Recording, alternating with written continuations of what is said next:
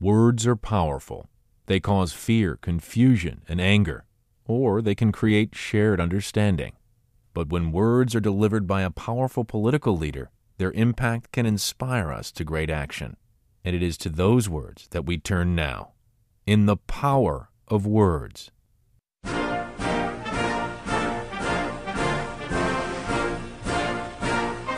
only thing we have to fear is fear itself. Mr. Gorbachev, tear down this wall. What is different? What is special? I, Barbara Jordan, am a keynote speaker.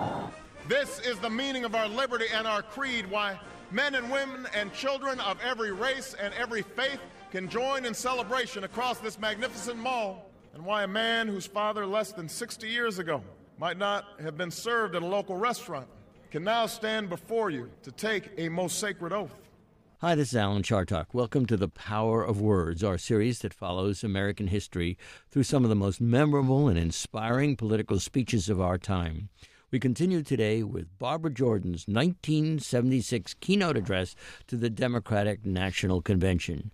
Joining us today to help set the scene and analyze the speech is Professor, Albany Common Council member, and activist Barbara Smith. Barbara Smith is serving her second term on the Albany Common Council, representing the 4th Ward, and is a public service professor at the School of Social Welfare at the University at Albany.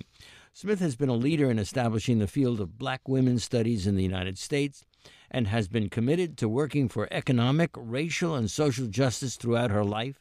She is focused upon addressing violence and increasing educational opportunity for youth and families, especially in economically challenged neighborhoods. She's the founder of the Albany Family Education Alliance and has served as co-convener of SUNY's Albany Promise, a cradle-to-college-to-career educational initiative. Smith has taught English, African-American literature, black women writers, and black women's studies at a number of institutions since the early 1970s, most recently at the College of St. Rose. In 2005, she was nominated for the Nobel Peace Prize. A native of Cleveland, Ohio, Smith has been a resident of Albany since 1984 and a homeowner in Arbor Hill since 1987. Welcome, Barbara Smith. Thank you so much, Ellen. I'm so happy to be here today. And we are very happy to have you.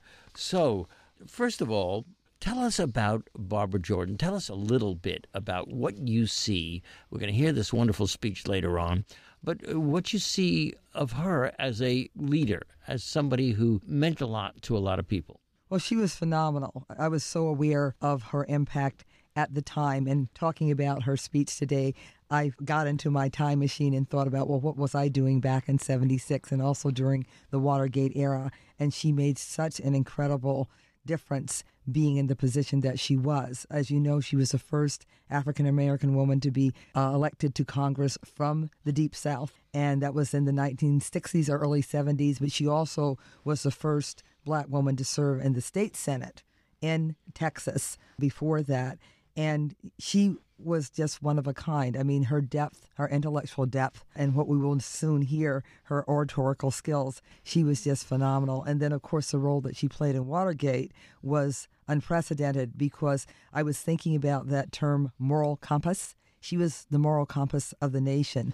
There were others, of course, who served that same function, but because of her oratorical and rhetorical skills, there was just a way that she put it that it was just like everything stops. You got to listen to that voice. How important was she to the concept that black people had reached that point in the United States when there was nothing that was going to stop a certain kind of equality? Let's remember that 1976 was a long time ago compared to where we are now with a black president of the United States. Right. Well, that's one of the things I did to prepare for our conversation today. I said, I'm not just going to read Barbara Jordan's speech. Let me read Obama's 2004 speech and to kind of look at them together and compare because these are benchmark speeches. And her speech was very much a product of its time, but there are concepts in the speeches that are very similar. And what I would say characterizes them as far as being similar is that they both talk about the need for diversity and to accept diversity in the United States in order to fulfill the founders' initial vision of a democratic society. So that's what they have in common. But as far as like how they go about presenting those ideas, it's quite different. And I think we can talk perhaps about that later if you wish. Well, let's talk about it right now. What are some of the differences? Well, the thing with Barbara Jordan's speech, she starts with herself. She talks about how remarkable it is historically for a Barbara Jordan. She refers to herself as a Barbara Jordan to be speaking as a keynote speaker at this Democratic National Convention. So she is self-referential for about a paragraph or two, and she's talking about the historical moment of this has never happened before, and we should really mark it. Obama, on the other hand, he does the same thing, but he does it throughout. He's self-referential throughout. It's like a string of stories, a string of vignettes. And after Barbara Jordan talks about herself and how remarkable it is that she is standing in that place at that moment, she doesn't really talk about herself following that introduction. She talks about big ideas and concepts. It's on a very different level. It's like what a professor might say about what's going on in the United States, what should be going on. But as I said, Obama, on the other hand, tells story after story about different people, different members of his family. He tells a lot more detail, and that's how he strings it together. But as I said, the themes are very similar. Was the nation ready for it when Barbara Jordan spoke as opposed to when Barack Obama spoke? I don't think that the nation is ready today to entertain the idea that people of color, and I'm not just talking about African Americans, I'm talking about various groups of us who are not of European heritage living here. I don't think they're ready today to deal with our capacity, our leadership, our normalness, if that's a word, within the American project. We see signs of that still. Well, we have a black president of the United States. Right, but racism is not over. I would say. So, I mean, we can't confuse those things. Having a black president, and I was here in this studio the day after he was elected, actually, back in 2008, talking about this very thing. It is a historical benchmark, a watershed, but it doesn't mean that the systematic institutionalized oppression, which is white supremacy in this country, toppled the same day. There are lots of things that go on with this administration in relationship to race, some of which we see, some of which we do not see. But one of the things that I understand is that they get more threats, and I'm talking about the whole family, including the beautiful girls and his beautiful wife, our First Lady. There are more threats aimed at them. Threats of violence, and of course the end result of violence, which is the worst result of violence, which is death. They get more of those than any other president has ever gotten. Well, I certainly believe that, and I was scared to death from the day that Barack Obama became president and before. So I think it's extraordinary that they are safe so far. Right. You really have to worry about them. Right. I was worried about his acceptance speech for the nomination in Denver because Sure. It was such a big outdoor space. Yeah. I was like, everybody else is watching and enjoying it. I'm thinking, oh, please, please, please, please, please let it turn out all right. But I'll tell you one thing. It took hours to get into that stadium. Right, indeed. Everybody was searched. Right. Well, people like you and me who lived through the assassinations of the 1960s, Sure. It's not an abstraction for us. No, not at all. We know that can happen. And we know how many people who have serious mental illness are out there. Yes, indeed. We see that every day, too. So I wanted to ask you this, and that is, if you trace the development of the American psyche from the time Barbara Jordan gives the speech to the election of Barack Obama, what happened? Well, I think, this was 1976. The civil rights movement was less than a decade past its height. So all of the gains, all of the demands of the civil rights era were in the process of being implemented during the 1970s. It was a post-civil rights era. And this speech reflects where we were as a country. I mean, we could go line by line. We're not going to. But the thing is, there's certain things that are said that are very much a product, I think, of the historical period in which the speech is given. When you look at Obama's 2004 speech, it reflects where the country has gotten to during that period. But it's an incremental process. It wasn't built in a day, and it's not going to be dismantled in a day. So it's like they're products of their times. But this was huge. It was huge to see a black woman in particular in such a position of prominence and leadership. Now, she was chosen to be the keynoter for a reason. What do you think that reason was? Well, one of the things that I read when I was doing my research is that she was being considered as a running mate for Jimmy Carter. And that's fascinating given where we are now, particularly when we look at that first Obama-Clinton matchup in the 2008 election. So we're still waiting to have a woman on the ticket. We've had a woman on the ticket. We haven't had one go to the position of either vice president or president. So that's what was in the works. But as I said, it turned out instead of her being on the ticket, I don't think that the country could even have dealt with that at that time, because she probably was the best qualified person to be on that ticket. But I suspect that there will never be another election, particularly within the Democratic Party selection process, in which there won't be serious consideration to one of the two principals being African-American on the ticket. Because we do know some interesting things. We do know, for whatever it's worth, that African-Americans voted in great numbers, great enough to elect the Democrats and Barack Obama in the last presidential election. 2012 one. And I keep thinking to myself, well, considering that Barbara Jordan, started this in 76 and was a keynoter there, I keep thinking, who could be on the Democratic ticket next time, assuming Hillary Clinton is going to be the candidate, assuming that, and it may not be so, then who would be the vice presidential candidate? And I keep coming up with Deval Patrick, who is extraordinarily well-spoken, extraordinarily accomplished, doesn't come from the same state, which is prohibited by the Constitution, but it's awfully close in terms of blue states. Oh, yeah, Northeast. I mean, Massachusetts, I think, is generally considered to be the bluest state. Yes, bluest state, which keeps electing Republican governors. But what I'm fascinated with is the sort of intellectual timeline that goes from the 76 keynote.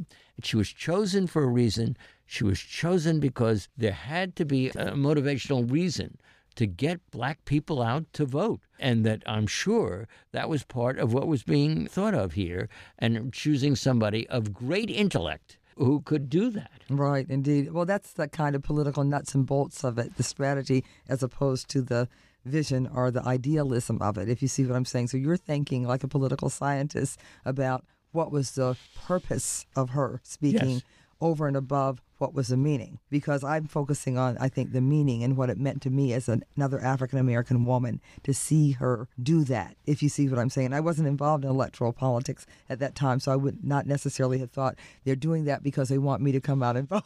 But they were doing it because they wanted you to come out and vote. Well, I was going to vote anyway. But I want to ask you, you're a woman, you're African-American. We have Hillary Clinton the next time as a possibility. Barack Obama the last time facing off against Clinton. I mean, it's a very personal question, but can you tell us something about how you reacted to that matchup?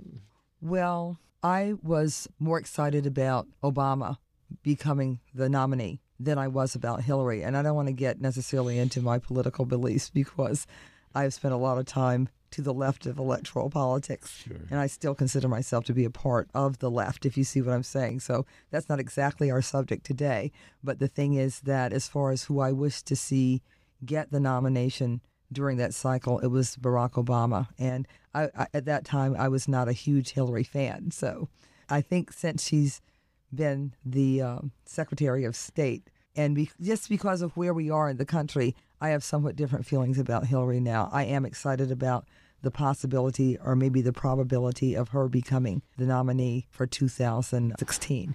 But the thing is, in 2008, I was really excited about the possibility of a black presidential nominee and a black president. So if Barbara Jordan had lived, this is one of those what-if questions. If Barbara Jordan had lived, do you think there would have been any difference in our politics? I think they would have been much more intelligent. Yeah. That's one of the things I got from being reintroduced to her brilliance by reading the speech, and soon we'll be listening to the speech. It's like, wow, the one was just so brilliant. And she was a scholar. And as you and I know, we don't have a lot of people who are academics or scholarly in the business, the sausage-making business of politics. And I think it would just have given a level of gravitas, a level of intellect, a level of depth. She was teaching political ethics. I mean, what a perfect subject for her. But just think about if she had been able to weigh in during the Reagan years, for example. Well, I guess she was around for the Reagan years, but if she had been able to just take it right up to the present day. So how would you differentiate? I have to be very careful about how I ask this question, because there are black rhetoricians who speak in the old style. Jesse Jackson is a fabulous speaker. But Barack Obama is not Jesse Jackson in any way.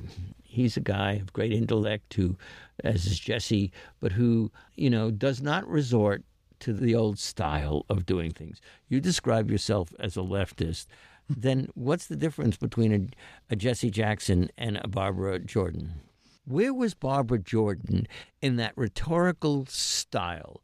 She wasn't Barack Obama, but she certainly wasn't Jesse Jackson in terms of the way in which she delivered her remarks. She was an intellect, but she still had some of the sense of almost call and response. So my first note yes. on the copy of my speech is Black oratorical traditions, plural. There's an S on the end. Interesting. And I think the reason I put the S on the end is because I'm very clear that there is more than one. And the way she spoke reminds me of how people, women, Black women specifically, that I've heard Black women speak over a lifetime, particularly in the context of my church, the Black church, when I was growing up. And the reason I put it there is because when I was growing up in the 1950s and early 1960s, there were very few places that both Black men and Black women could speak for any elongated period of time to say anything that had meaning, because we were so much marginalized in the society as a whole. So I really resonate with how she speaks because it just sounds so familiar to me, because I've heard that style all of my life. There's certain, I don't know what word to use, there's certain familiar and I would say narrow understandings of Black rhetorical or oratorical traditions and of Black culture in general. It makes me nuts. If there's anything, there are lots of things about being Black in this country I find challenging, but one of the things I find most challenging is the boilerplate stereotyping of who we are and what it all means. And she is a part of a Black oratorical tradition, even though she's not doing some of the things that Jesse Jackson or other people who are, say, Al Sharpton, for example, might do. There's a range of Black oratorical traditions. So if you're looking at a timeline or 0 to 100, where would she be on that timeline in terms of what we're going to hear in a few seconds now of her speaking style? It brings you back to the Black church, but is it, if Jesse Jackson is at one end and Barack Obama is at the other end, where would you see her? She was born 10 years before I. She was born in 1936. I was born in 1946. There was more formality in American speech in general during the earlier years of the 20th century than there is now. I don't know if we have a rhetorical or an oratorical tradition now, because we have people who tweet and who talk on cell phones while they're walking, and they send out emails with every single word misspelled. So I'm not really sure what we have as far as both written and spoken language at a time when I think all of that is really being debased. But because she came from the early part, was born in the earlier part of the 20th century, some of what we hear is just how people express themselves in general. If you watch movies from the 1930s and sometimes in the 1940s, white people talk very differently in movies than Indeed. Anybody talks now, and I don't think white people talk that way on the street either. But it's like, what is that? It's like a little false or faux British accent. What's going on here? Yeah. But it was this very, very elevated level of speech and pronunciation during those years. Written skills, writing skills, speaking skills were all valued in the first half of the 20th century, going past the 20th century or the mid 20th century mark. Nowadays, not so much. So you hear people on television, and I listen to them. I say, "Are you kidding me? How did you get that job?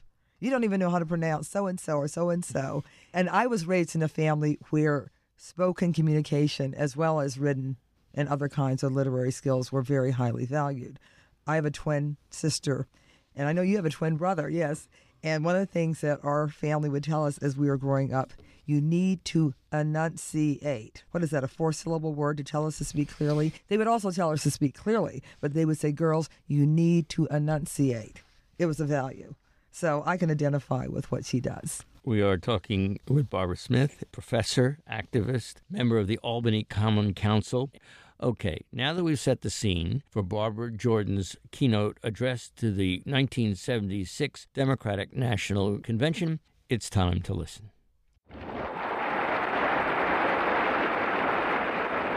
Thank you, ladies and gentlemen, for a very warm reception.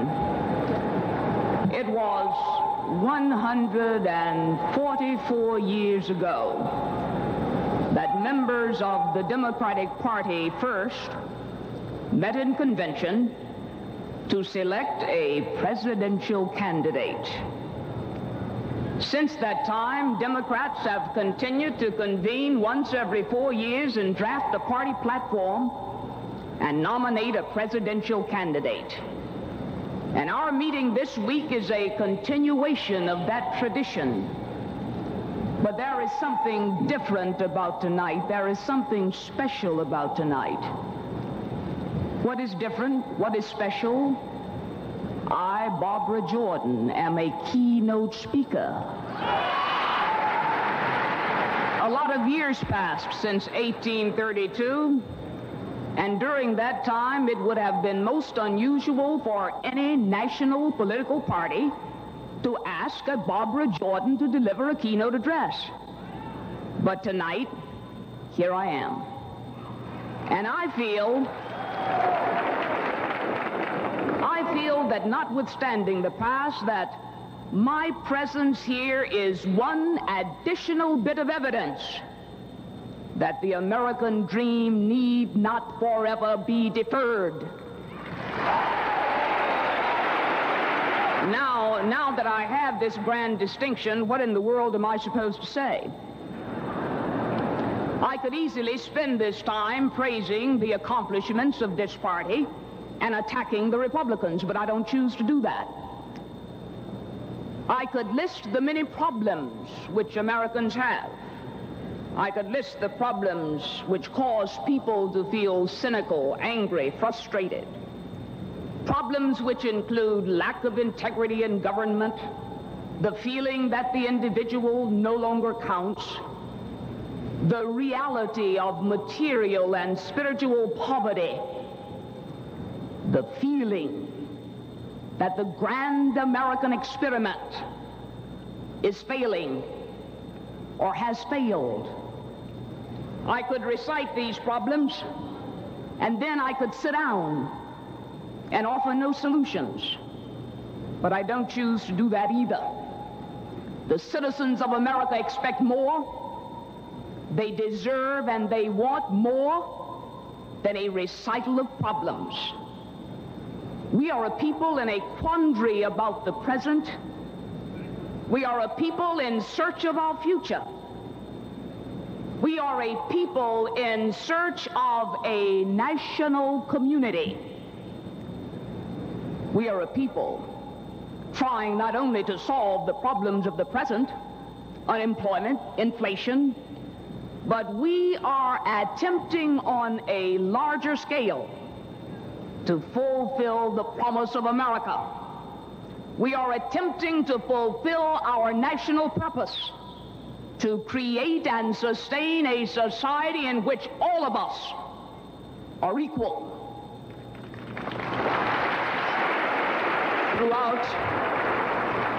Throughout our history, when people have looked for new ways to solve their problems and to uphold the principles of this nation, many times they have turned to political parties. They have often turned to the Democratic Party.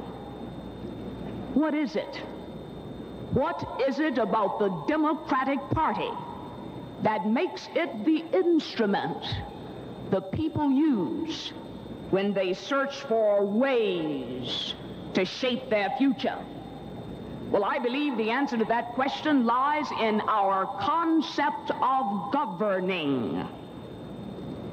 Our concept of governing is derived from our view of people. It is a concept deeply rooted in a set of beliefs firmly etched in the national conscience of all of us. Now, what are these beliefs? First, we believe in equality for all and privileges for none. This is a belief that each American, regardless of background, has equal standing in the public forum, all of us.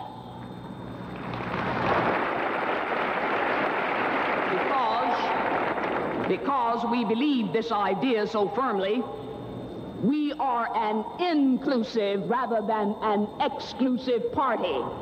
Let everybody come. I think it no accident that most of those immigrating to America in the 19th century identified with the Democratic Party. We are a heterogeneous party made up of Americans of diverse backgrounds. We believe that the people are the source of all governmental power, that the authority of the people is to be extended, not restricted.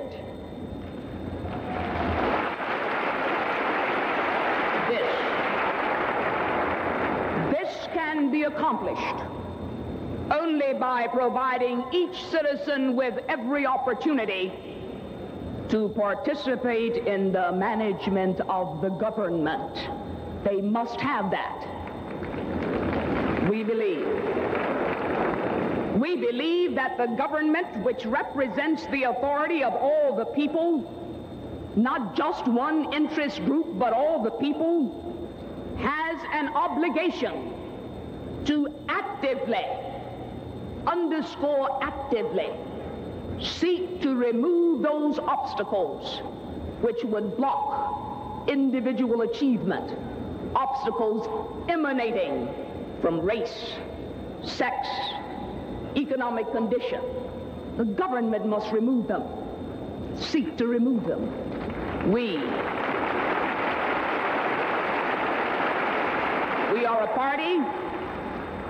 are a party of innovation. We do not reject our traditions, but we are willing to adapt to changing circumstances. When change we must, we are willing to suffer the discomfort of change in order to achieve a better future. We have a positive vision of the future founded on the belief that the gap between the promise and reality of America can one day be finally closed. We believe that. This, my friends, is the bedrock of our concept of governing. This is a part of the reason why Americans have turned to the Democratic Party. These are the foundations upon which a national community can be built. Let all understand that these guiding principles cannot be discarded for short-term political gains. They represent what this country is all about. They are indigenous to the American idea, and these are principles which are not negotiable.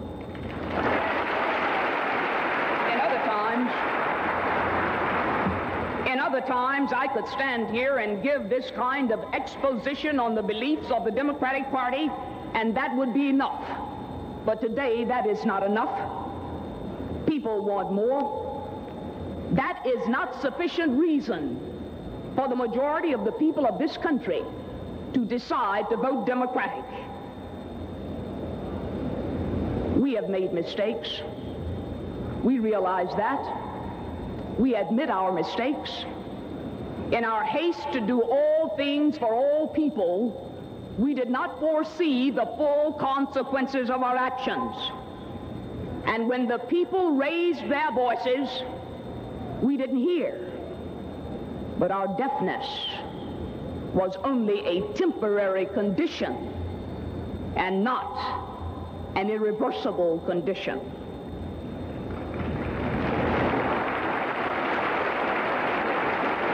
Even as I stand here and admit that we have made mistakes, I still believe that as the people of America sit in judgment on each party, they will recognize that our mistakes were mistakes of the heart.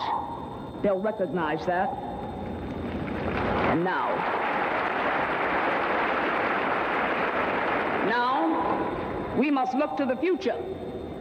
Let us heed the voice of the people and recognize their common sense.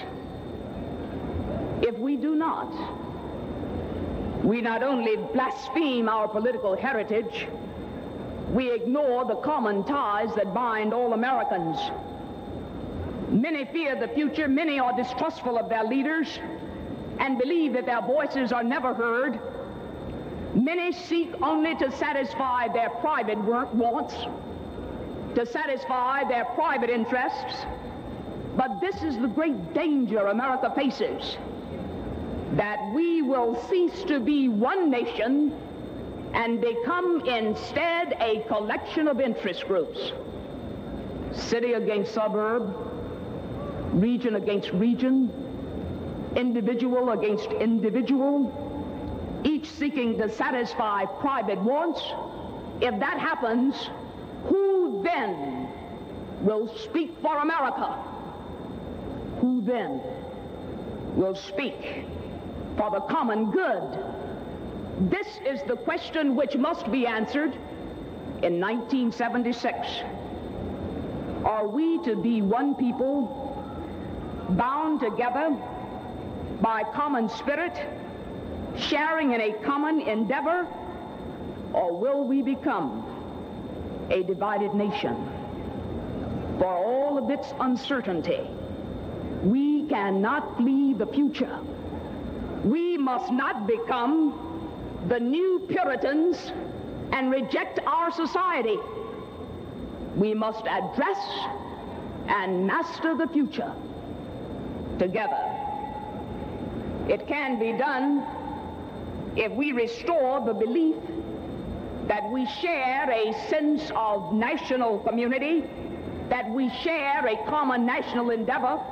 It can be done. There is no executive order, there is no law that can require the American people to form a national community. This we must do as individuals. And if we do it as individuals, there is no President of the United States who can veto that decision. As a first step, we must restore our belief in ourselves. We are a generous people, so why can't we be generous with each other? We need to take to heart the words spoken by Thomas Jefferson.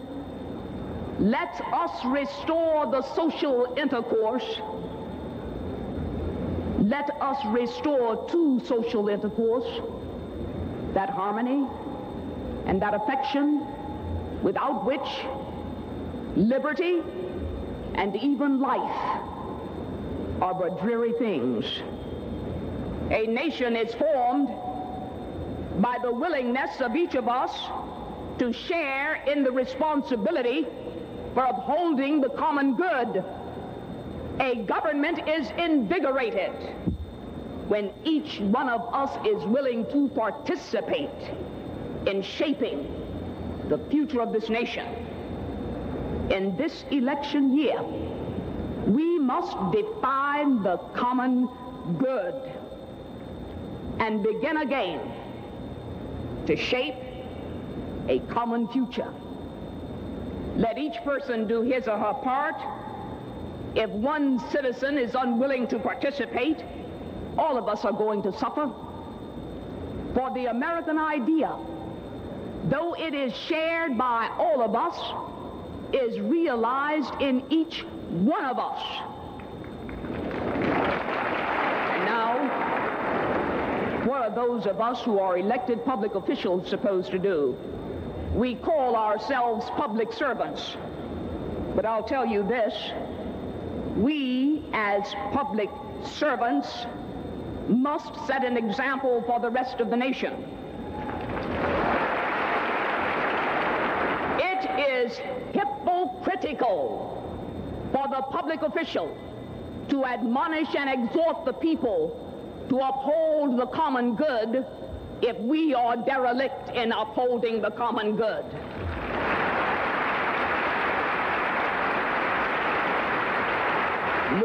required. More is required of public officials than slogans and handshakes and press releases. More is required. We must hold ourselves strictly accountable. We must provide the people with a vision of the future. If we promise as public officials, we must deliver.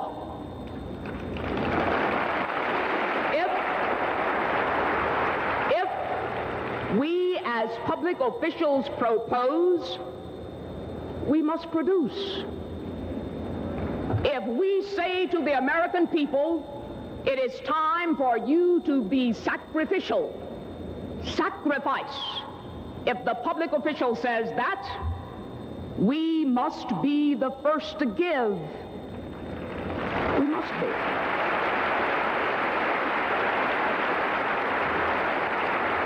And again, if we make mistakes, we must be willing to admit them. We have to do that.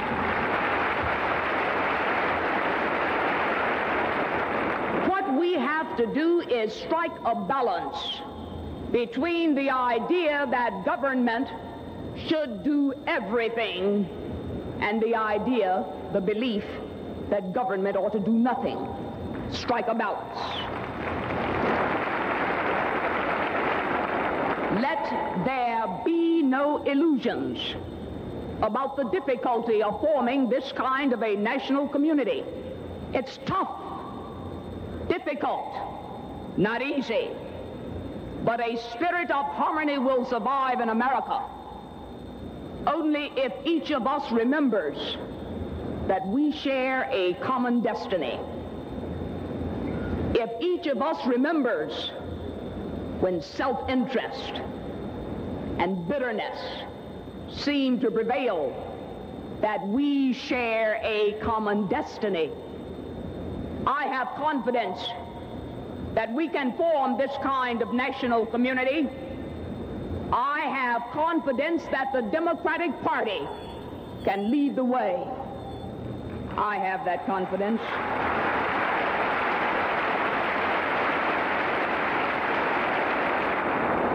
We cannot improve on the system of government handed down to us by the founders of the Republic. There is no way to improve upon that, but what we can do is to find new ways to implement that system and realize our destiny. Now, I began this speech by commenting to you on the uniqueness of a Barbara Jordan making a keynote address.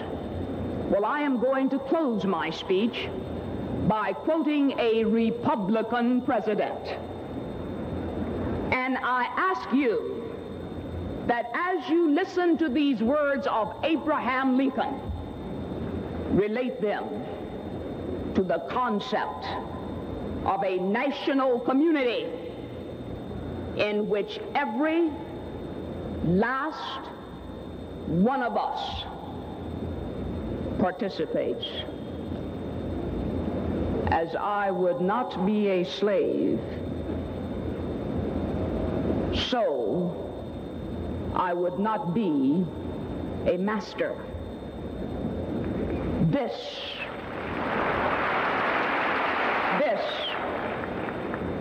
expresses my idea of democracy. Whatever differs from this, to the extent of the difference, is no democracy. Thank you.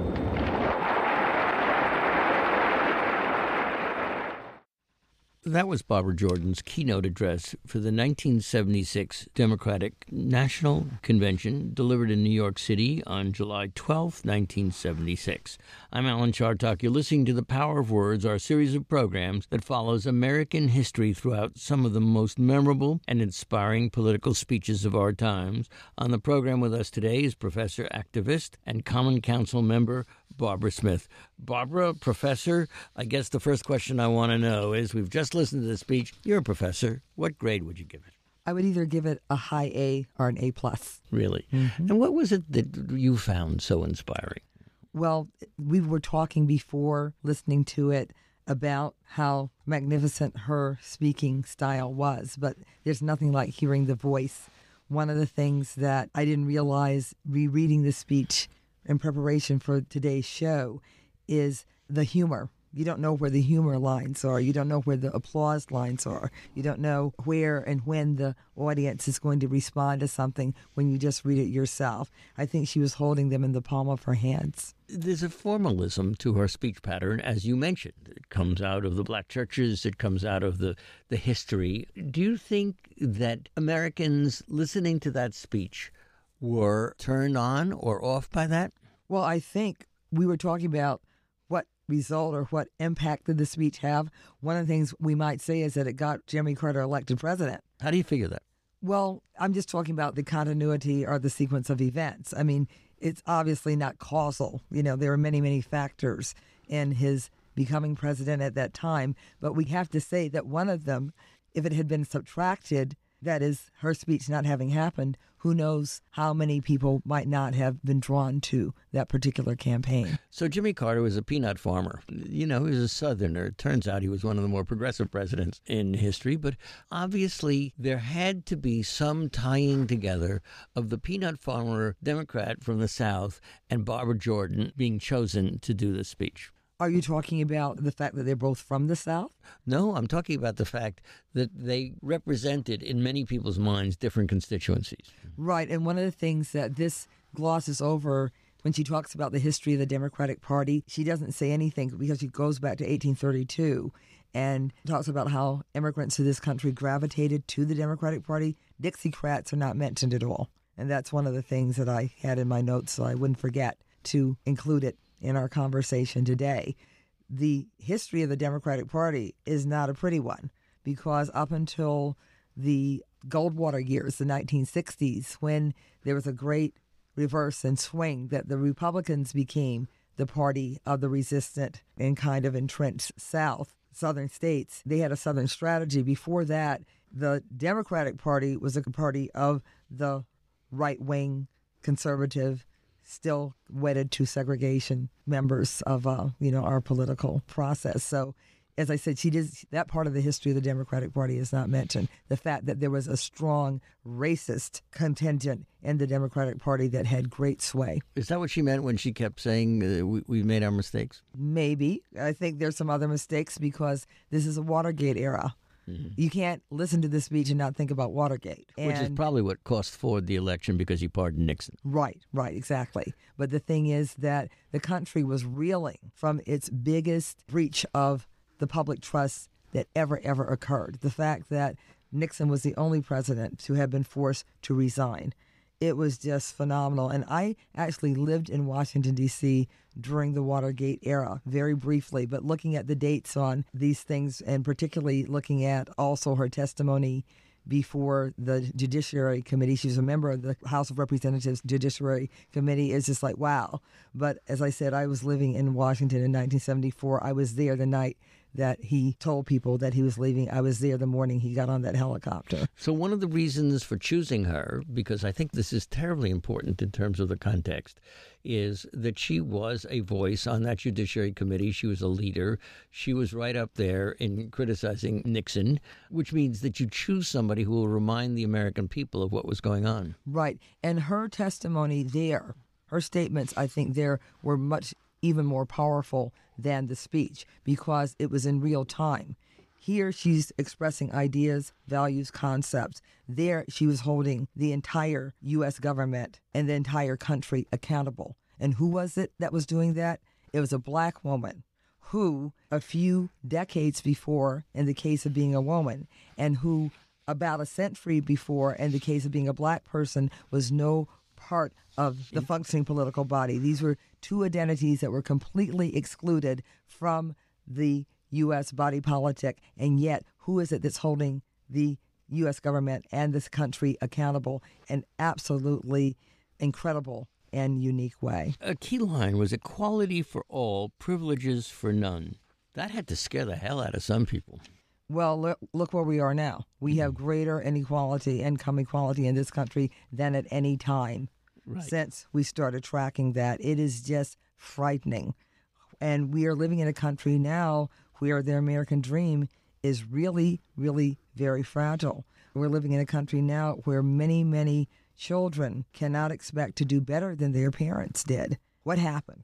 So, yeah, that may be a line that scared people, but apparently those who could make that privilege really be entrenched got a hold of the reins. Well, I'm assuming, by the way, when somebody gives a State of the Union address, that somebody who's organizing the event looks at it before. So clearly they like that idea, but an awful lot of Americans see themselves as people who have privilege of one kind or another, including people who might live in a trailer thinking that they have privilege over what somebody else has. So it's a daring statement. Right, indeed. And I think our country, we don't necessarily understand privilege, and we also don't understand class fully, because most Americans, when asked, what is your class, they would say they were middle class, and that goes everywhere from working class and perhaps even working poor up to the highest reaches. I mean, what did Romney say about what middle class was? I think it was like, what, $250,000 a year? Sure, of course. So he was completely out of touch on that. So civil rights. You mentioned in our earlier discussion before the speech that we were 10 years out from the, I think I heard, 10 years out from the apex of the civil rights movement. And here, a black woman is talking basically at a Democratic National Convention. Can you tie those up for us? Well, the reason I say that we were past the height of the civil rights movement, that's just historically accurate. When I went to college, I started college in 1965. I'd been very active in the civil rights movement. Even though I lived in Cleveland in the North, we had a very vital civil rights struggle that teenagers like myself could be involved in because it focused on school desegregation. And that's where I kind of cut my political teeth. But by the time I got to college, and I went to Mount Holyoke in Massachusetts, in the woods of Massachusetts, but when I went to college, the civil rights movement was definitely winding down, and the anti-Vietnam War movement was revving up. And I was, of course, involved in everything I could be involved in. But in 1972, that was the implementation phase, 1972 through 1976. The 1970s were the implementation phase of the civil rights struggle. And then we had someone named Ronald Reagan be elected in 1980, and in some ways it's been downhill ever since. But, you know, that's what I meant about where we were historically at the time that she gave that speech. We were in the implementation phase. Affirmative action was very much on the table. EEOC was on the table and was in existence. And also, like I lived in Boston in the 1970s, the Boston school busing struggle, that was a civil rights movement writ large implemented in a northern city. Boston Brahmins, and the most highfalutin city probably in this country is Judge Boston. Garrity, the busing. Right, indeed. And it was like, what's the difference between here and way down in Mississippi?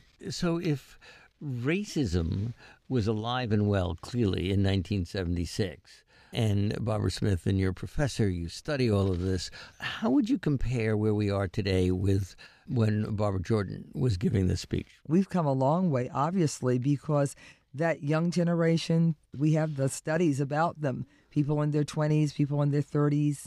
I'm not sure what they're called. Are they millennials? But in any event, that younger generation, they don't care. They don't care about racial identity. They don't care about religious affiliation, and they don't care about sexual orientation either. They think that those of us who are older are pretty idiotic because we actually do focus on those things. And with all the strides in particular that have been made around LGBT rights in recent years, including just this week, Minnesota passing gay marriage, we see that there are differences across the generations, but what it doesn't take into account is that there's some, like myself and Barbara Jordan, as we understand from historical research, who actually were a part also of that LGBT community and who were involved in making strides toward that level of acceptance even back then. So what did Barbara Jordan get out of this?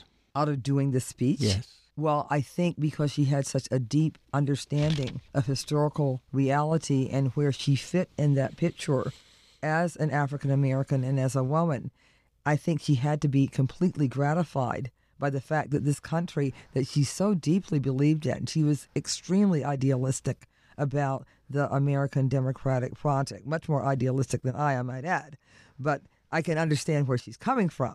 But the thing is, she was very idealistic about what those founders meant and intended, what those founding documents said, and the very fact that she was allowed in the room, so to speak. She said, you can't improve on what the Founding Fathers gave us. That was a very interesting It was. It really comment, is. Because I think we could have improved on it after all. You know, people of color were 3/5 of a human. Right, Women couldn't vote at all. Yeah, right. And so we know, if you read Beard and all the rest of them, we know that this was sort of landed aristocracy, which were making the rules. White landed aristocracy. Why did she need to say that?